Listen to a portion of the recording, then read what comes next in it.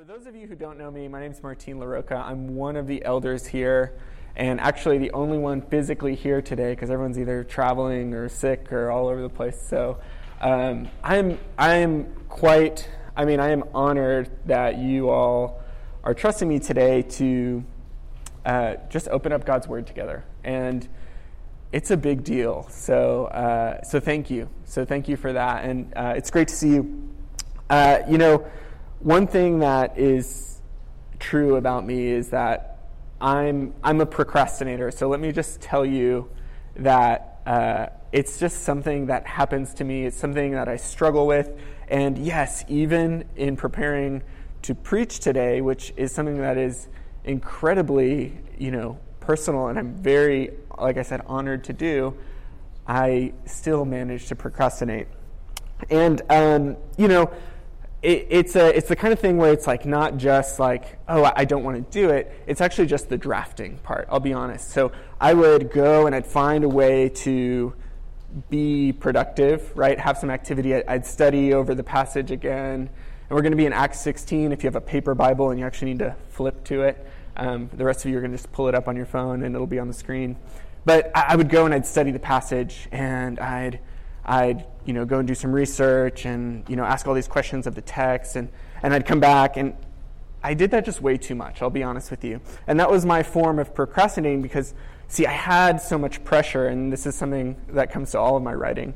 I put all this pressure on myself with the actual words, right? What is it going to be that I just avoid it? I escape it. I'm like, okay, what can I do instead but still be productive? So obviously things like prayer and wonderful things that were helpful, but just way too much. One of them was preparing for this trip that my family's going on. We're going to Colorado. It was going to be Monday night. My notes here say, oh, we're leaving Monday night. We're leaving this afternoon now, so we're changing it up. But one of the things I did to prepare was, I need to have good sleep because we're going to drive through the night. And so it's like, well, you know what? I'm going to prepare for something else. It's important. I'll sleep. But we do this, church, right? Like we avoid, we escape, we get away from the things that we know are difficult or important and critical. And so, when it came to actually get the words on the paper, it went from, okay, I've done all the studying, but now I'm just going to distract myself 5 minutes at a time, 10 minutes at a time, whatever it might be. And you might be familiar with some of these concepts, right? I think we all experience this, right? I think I've heard everybody say like, oh, well, it's just that time to decompress. I'm so compressed. And, I don't want to think about XYZ, so I'll just watch some Netflix, right? Or let's relax. We'll have a drink, take the edge off. These are familiar. And I'm sure you've got your own flavor of escape, right? That you turn toward, or flavors depending on the season. So we're going to do something a little different. The joys of being in person, and not just being a seminar, right? We're a church body and we're together. So we're going to do a little exercise. I'll ask you to do it with me. I'll be doing it too, but I'm going to ask a question. If it applies to you, raise your hand, okay? So the other thing we're going to do is actually look around. This isn't going to be like a heads down thing. So it's a little bit vulnerable, okay? But when you do that, I'd love for you to make eye contact with someone else raising their hand, okay? And just say, just enough to say, I see you, you see me, we're together in this, okay? So we'll start with some easy ones, okay? Raise your hand if you've ever come to a Wayside Church service. There's the practice round. Okay, all right, good job. Raise your hand if you've ever been frustrated with a child or a pet or someone you care for. Okay, yes. If you've ever skipped a quiet time, or you originally set aside time to read your Bible and you skipped it, right? You didn't feel like it that day. We've got a few more. I have maybe too many of these.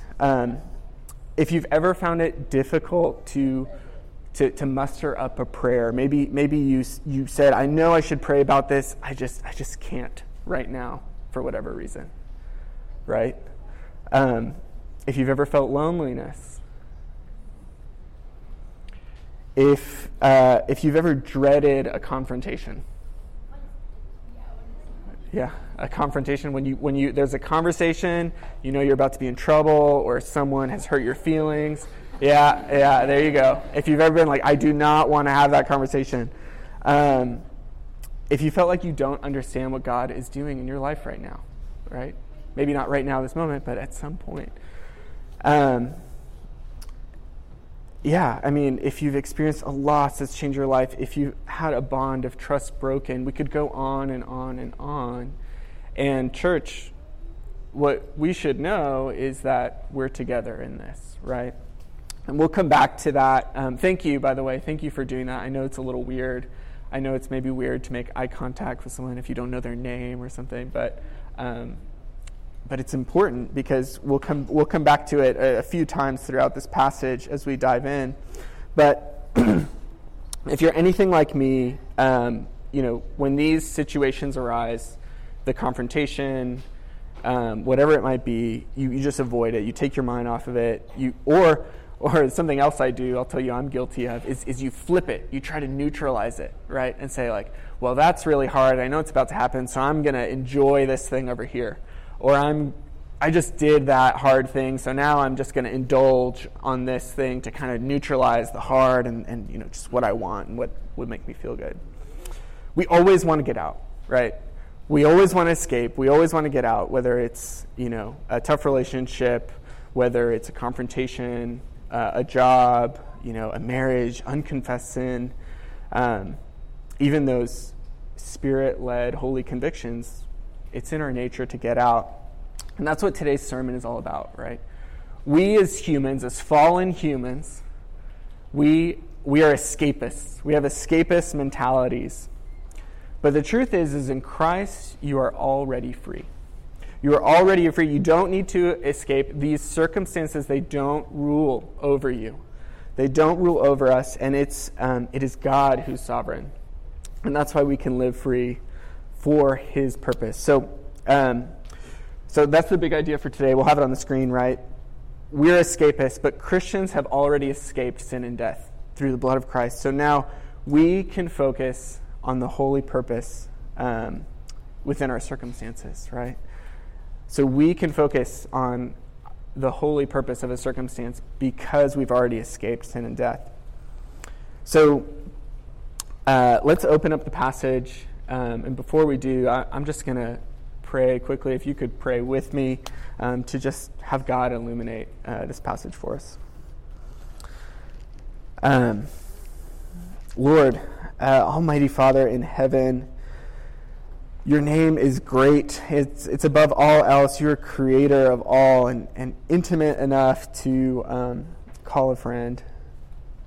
God, I ask you that this morning, as we open up the book of Acts, that you, Holy Spirit, may work through me and through our people so that your name is glorified. We ask this humbly in your name. Okay, so we're going to read some passages. Acts 16, we're going to start around verse 22, but I'll give you a quick recap because Acts is it's like an action book. Like there's a ton, it's like a comic book. There's so much going on here, like a Marvel movie. So Paul and Silas, they spent weeks traveling with closed doors. Don't go here, and they were attuned and sensitive to the Holy Spirit in that, which is what Ben preached about last week. They get to this place called Philippi, and they share the gospel with a woman named Lydia, and it becomes apparent, hey, God has got us here with these people here today. And so then they go into this marketplace where they're at pretty regularly, and day after day, this woman who's a fortune teller because she's afflicted with a demon is harassing them. And Paul gets frustrated, and he actually releases this grip from her. He tells the demon in the name of Jesus to leave her, and she's lost her power. She is free from darkness. It's a wonderful thing, but she's still a slave, and her owners are now like, I can't make money off of her. She lost her powers, right? So because of this whole economic upset, because of the anti-Semitism around them, they get flogged, thrown into prison without a trial. So this is where we're picking up. And all because they're saying Jesus is Lord, right? Which is the truth. So let's start at verse 19, Acts chapter 16, verse 19. But when her masters saw that their hope for profit was suddenly gone, they seized Paul and Silas and dragged them into the marketplace before the authorities. And when they had brought them to the chief magistrates, they said, "These men, Jews as they are causing our city trouble, and they are proclaiming customs that are not lawful for us to accept or practice, since we are Romans." The crowd joined in the attack against them, and the chief magistrates tore off their robes and proceeded to order them to be beaten, and they were struck with many blows. They threw them in prison, commanding the jailer to guard them securely, like maximum security here. And he, having received such a command, threw them into the inner prison and fastened their feet in stocks. So, church, do we think Paul and Silas had a situation that they might have wanted to escape from? They might have wanted to get out of, right? It sure would be nice to maybe binge watch some Netflix while your feet are in stocks, or maybe while my whole family is quarantining because of COVID, or whatever it might be, right? And so this is where Paul and Silas look very different than our natural tendencies, right? To get out. I want to get out of this uncomfortable thing. Paul and Silas react very differently, and that's the main point, really. There's a stark contrast when it comes to to escape for those who are seeking Christ. So the question really becomes, do I choose to escape, or do I choose to abide? Escape or abide? And we're going to look at the differences in some of the characters and some of the people in this passage. So they did a good thing, right? This slave woman is no longer haunted by a demon. They're humiliated. At this point, they're hurt, right? They are bruised, bleeding, and in pain. They're uncomfortable. Their feet are in stocks, and they're treated like violent criminals. And they did actually a wonderful thing. And so, at this point, if you had a card, if you had political power to get out, if you had a smart lawyer or something going on, you would probably be, lawyering up and getting your way out of this, right? In some way, shape, or form. Yeah, Paul and Silas, we're not hearing about, they tried XYZ to get out of the prison, right? What we hear about is what we'll see here in verse 25. How do they abide? Right? They are focused on God's purpose. So look at verse 25. Now about midnight, Paul and Silas were praying and singing hymns of praise to God, and the prisoners were listening. So beaten, bruised, disrespect, dehumanized, they were in physical pain. They are encouraging one another. They are frustrated, but their sights are set on what is God doing. What is God doing right now? And they sang, right? They were absolutely stuck. They were captive. And now the other people that we see in this verse are the jailbirds, right? The other people in jail here. And I'll refer to them as jailbirds, and you'll see why here in a bit. But everyone else is locked up. They're helpless, right? The jailbirds are helpless in a Roman prison. And Paul and Silas, the missionaries, well, it seems like they were in the same boats, right? They were also locked up, even worse. But they hold tight to an assured hope that God is sovereign. They lift each other up. They pray for one another. They sing that He has divine purpose. And isn't it beautiful? These brothers in Christ are encouraging one another for their own sake, right? For their own abiding, goodness. And the Spirit not only brought peace to them through that process, but it's beginning to bring peace to the jailbirds here to the helpless jailbirds. So we'll come back to this, like I said, but we're not alone. You guys raised your hands. We're not alone. So remember that, as you face these challenges, right, we're in it together.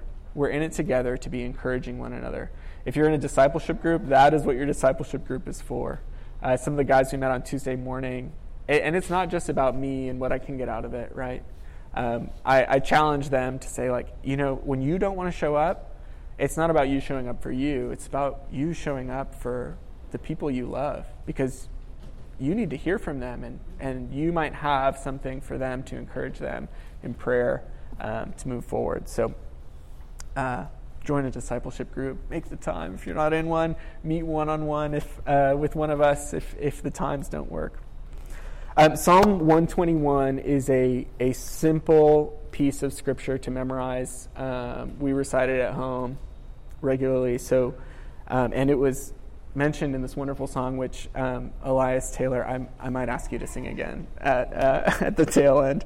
But I lift my eyes toward the mountains. Where will my help come from?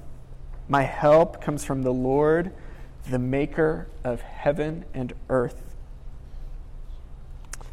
Let's keep reading. So at verse 26, and suddenly there was a great earthquake, so that the foundations of the prison were shaken, and immediately the doors were open, and everyone's chains unfastened. Yes! Jailbreak. Woo! Here we go. All right, God, like, this is awesome. You loosen everyone's chains. Paul and Silas, like, they're getting out. Like, good thing they prayed. Like, you're doing it, God. Here we go. This is going to make an awesome movie one day, right? And then, all right, verse 27. When the jailer awoke and saw the prison doors were opened, he drew his sword and was about to kill himself, thinking that the prisoners had escaped. Okay, so this took a really heavy turn. I was all pumped for the jailbreak. You might be reading it like, oh, this happened to Peter already, Acts 12. Like, he got out. It was awesome. The angel let him out. But as we continue to verse 28 here, but Paul called out with a loud voice, saying, don't harm yourself, for we are all here. What? They're all there? Like, not just Paul and Silas. They're all there? All the prisoners? Like, think about this. There's an earthquake, the door's open, maybe you're a little rattled, but if you're one of the jailbirds, right, like, you're thinking, great, we're here. The door's opening. We're all free. I'm getting out of this. But when Paul said we're all here, and when they looked at the man who, yes, he was confused, it was dark, everyone's a little freaked out, it's scary, there was an earthquake, but he was absolutely hopeless. Right? The jailer was absolutely hopeless. If you lose a prisoner in Rome, like, that's it. Like, it's the punishment is execution. So he was like, I'm done. This is it. I'm a dead man. It's completely hopeless.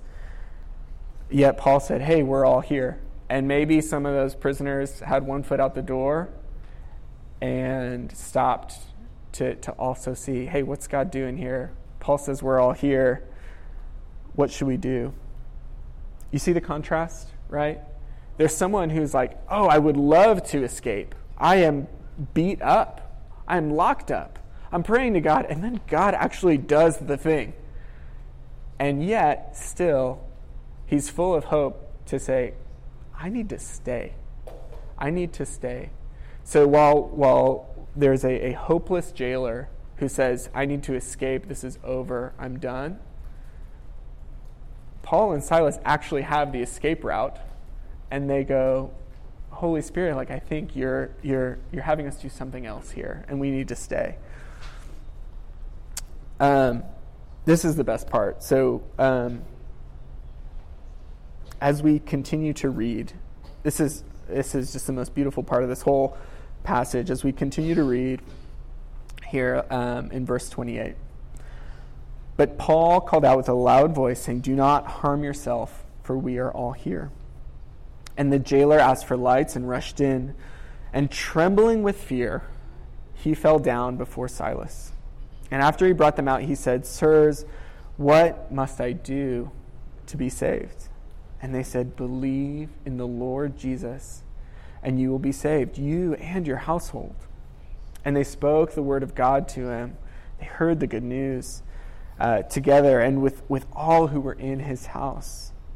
And he took them that very hour, and he washed their wounds. And immediately he was baptized, and all his household was baptized.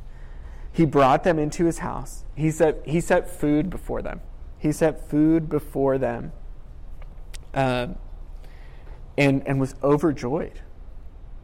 He had become a believer in God and together with his whole household. Isn't this astonishing? This is amazing. Can we just celebrate that God did this? God continues to do this day after day. The jailer was convinced he was hopeless, but God had life in mind for him. Paul and Silas showed up for him. And not just like another day of breath. Like he probably could have waited until he got in trouble if he just wanted to live another day. But it was an eternal life. And actually what could have been, the end of his life turned into a huge celebration. He was filled with hope. The consequences, the situation, right, his government, it no longer was ruling over him, because he could see that God was sovereign. So, the application, of course, seek God's purpose, right? Why may God have you among these people at this time? It's a consistent theme that we see throughout the book of Acts. And step forward in faith, because we get to be a part of a beautiful life-saving story like this as well. I was reading this, and the more I went over it in my procrastination to actually type out the words that I'm speaking today, the more I went over it, I was just astonished how in God's kingdom, roles are reversed, right? Like the jailer, the one who had the power, was now at the complete mercy. His life completely depended on not just Paul and Silas, but every prisoner staying put. And, it's because of God's power that he works. And so as we continue to look at these contrasts, right? Escape or abide. What's it look like to escape? What's it look like to abide? We had helpless jailbirds. They were, whatever. Sure, they would take it. The missionaries sought God, so they prayed. The jailer was hopeless. He was ready to end it. He was convinced that his escape was to end his life. Yet the missionaries' hand at work said, I have the escape, right? It's actually a God-given escape here. Yet they stayed. And now we'll read about the judges. So we got the jailbirds, the jailer, and the judges, the magistrates here, and their situation. So verse 35, when the day came, the chief magistrates sent their officers saying, release those men. And the jailer reported these words to Paul, saying, hey, the chief magistrates have sent word that you be released. So come out now and go in peace. Right? Praise God. Another escape. Here we go. You got it. But Paul said to them, after beating us in public without due process, men who are Romans, they threw us into prison, and now they're releasing us secretly, quietly? No, indeed. On the contrary, let them come in person and lead us out. The officers reported these words to the chief magistrates, and they became fearful when they heard that they were Romans. And they came and pleaded with them. When they had led them out, they repeatedly asked them to leave the city. Please go, get out of here. They left the prison and entered the house of Lydia, and when they saw the brothers and sisters, they encouraged them and departed. So, as far as it comes to escaping, right, like the day before, Paul and Silas were humiliated, right? They were just thrown in jail, and it looks like the judges here were just trying to teach them a lesson, right? Like, hey, we're just going to give them the harshest prison treatment we can for 24 hours and then just, scare them off and get them out of here. But as it turns out, Paul and Silas are Roman citizens, and that whole process was entirely illegal. And I don't know the punishment at this point for a magistrate, like if they did that to a Roman citizen, but it's not good. It's not good. This comes up in some other passages later as well, but Rome is it's a pretty severe empire. So they were fearful. So we had helpless jailbirds, we had a hopeless jailer, and now we've got horrified magistrates looking for an escape. Please just get out of here. Don't file a complaint. Just go. Sure, I'll walk you out. However embarrassing it is, just don't let word get back to Rome about this whole thing, right? They are horrified. And the craziest part about this whole thing is, we're not totally sure, but it's possible that Paul and Silas carried this thing called a testatio, like a testament. It's basically a Roman ID card, right? It's your passport. Like, it's literally a get out of jail free card at this point. Like, they could have just said, hey, I'm a Roman citizen. You can't do this to me or else. At any point, at the flogging, getting thrown in prison, in the middle of the night, in the morning. But they waited, and they displayed confidence at the time that God had them do it, right? And I'm not totally sure. To be honest, I did a lot of research, but I'm still not totally sure, like, why is this in here? Why is this part of the passage in here? I'm still doing some meditating on that and reviewing it. But maybe it was to protect the jailer's life, right? Maybe it was, let's get this totally expunged from the records so that the jailer doesn't get into any trouble. Maybe it's just to hold the government accountable. I don't know. But regardless, they're following the Holy Spirit here. They were much more interested in what God was doing than escaping the circumstance, than using their get out of jail free card, right? And so here we go forward, right? We now get to decide, okay, so my life circumstances, escape, abide, escape, abide, escape, abide. So, many of you know, but we lost Elena's father this last year, and it was really unexpected, and obviously impacted our lives, dozens of ways, day to day. And once the kind of initial commotion and all the unexpected, adjustments started to settle, it was probably time to start working through some grief. And we weren't making the time for it. We were decompressing, right? We were avoiding the work because it was hard and we were tired, especially with kids, And you all came forward to serve us in a wonderful and beautiful way and made yourselves completely available.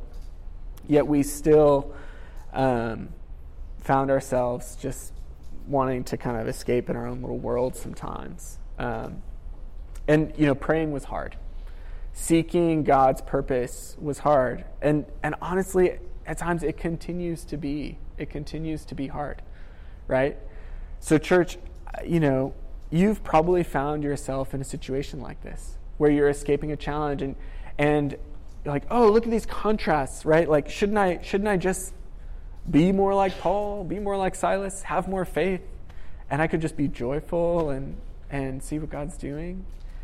Like, is that the moral of the story here? Like, oh, you need to pray harder. You need to, like, definitely just read the whole Bible tomorrow. Like, you got to do that.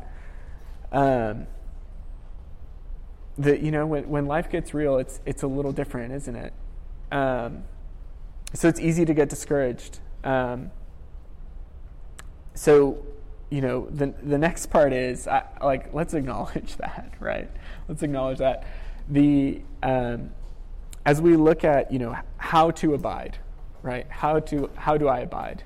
There are some things on my heart as we look at how Paul and Silas did that I want to encourage us to do, and preaching to myself and my family here, because we need it too. Is first, don't go through it alone, right? And like emotionally available, right? Paul and Silas, they prayed together. They pointed each other to God's greater purpose. They just celebrated who God is. Gosh, I had not heard the song that they sang. I forgot what it's called, that we just sang until earlier this morning. And I was in tears singing it.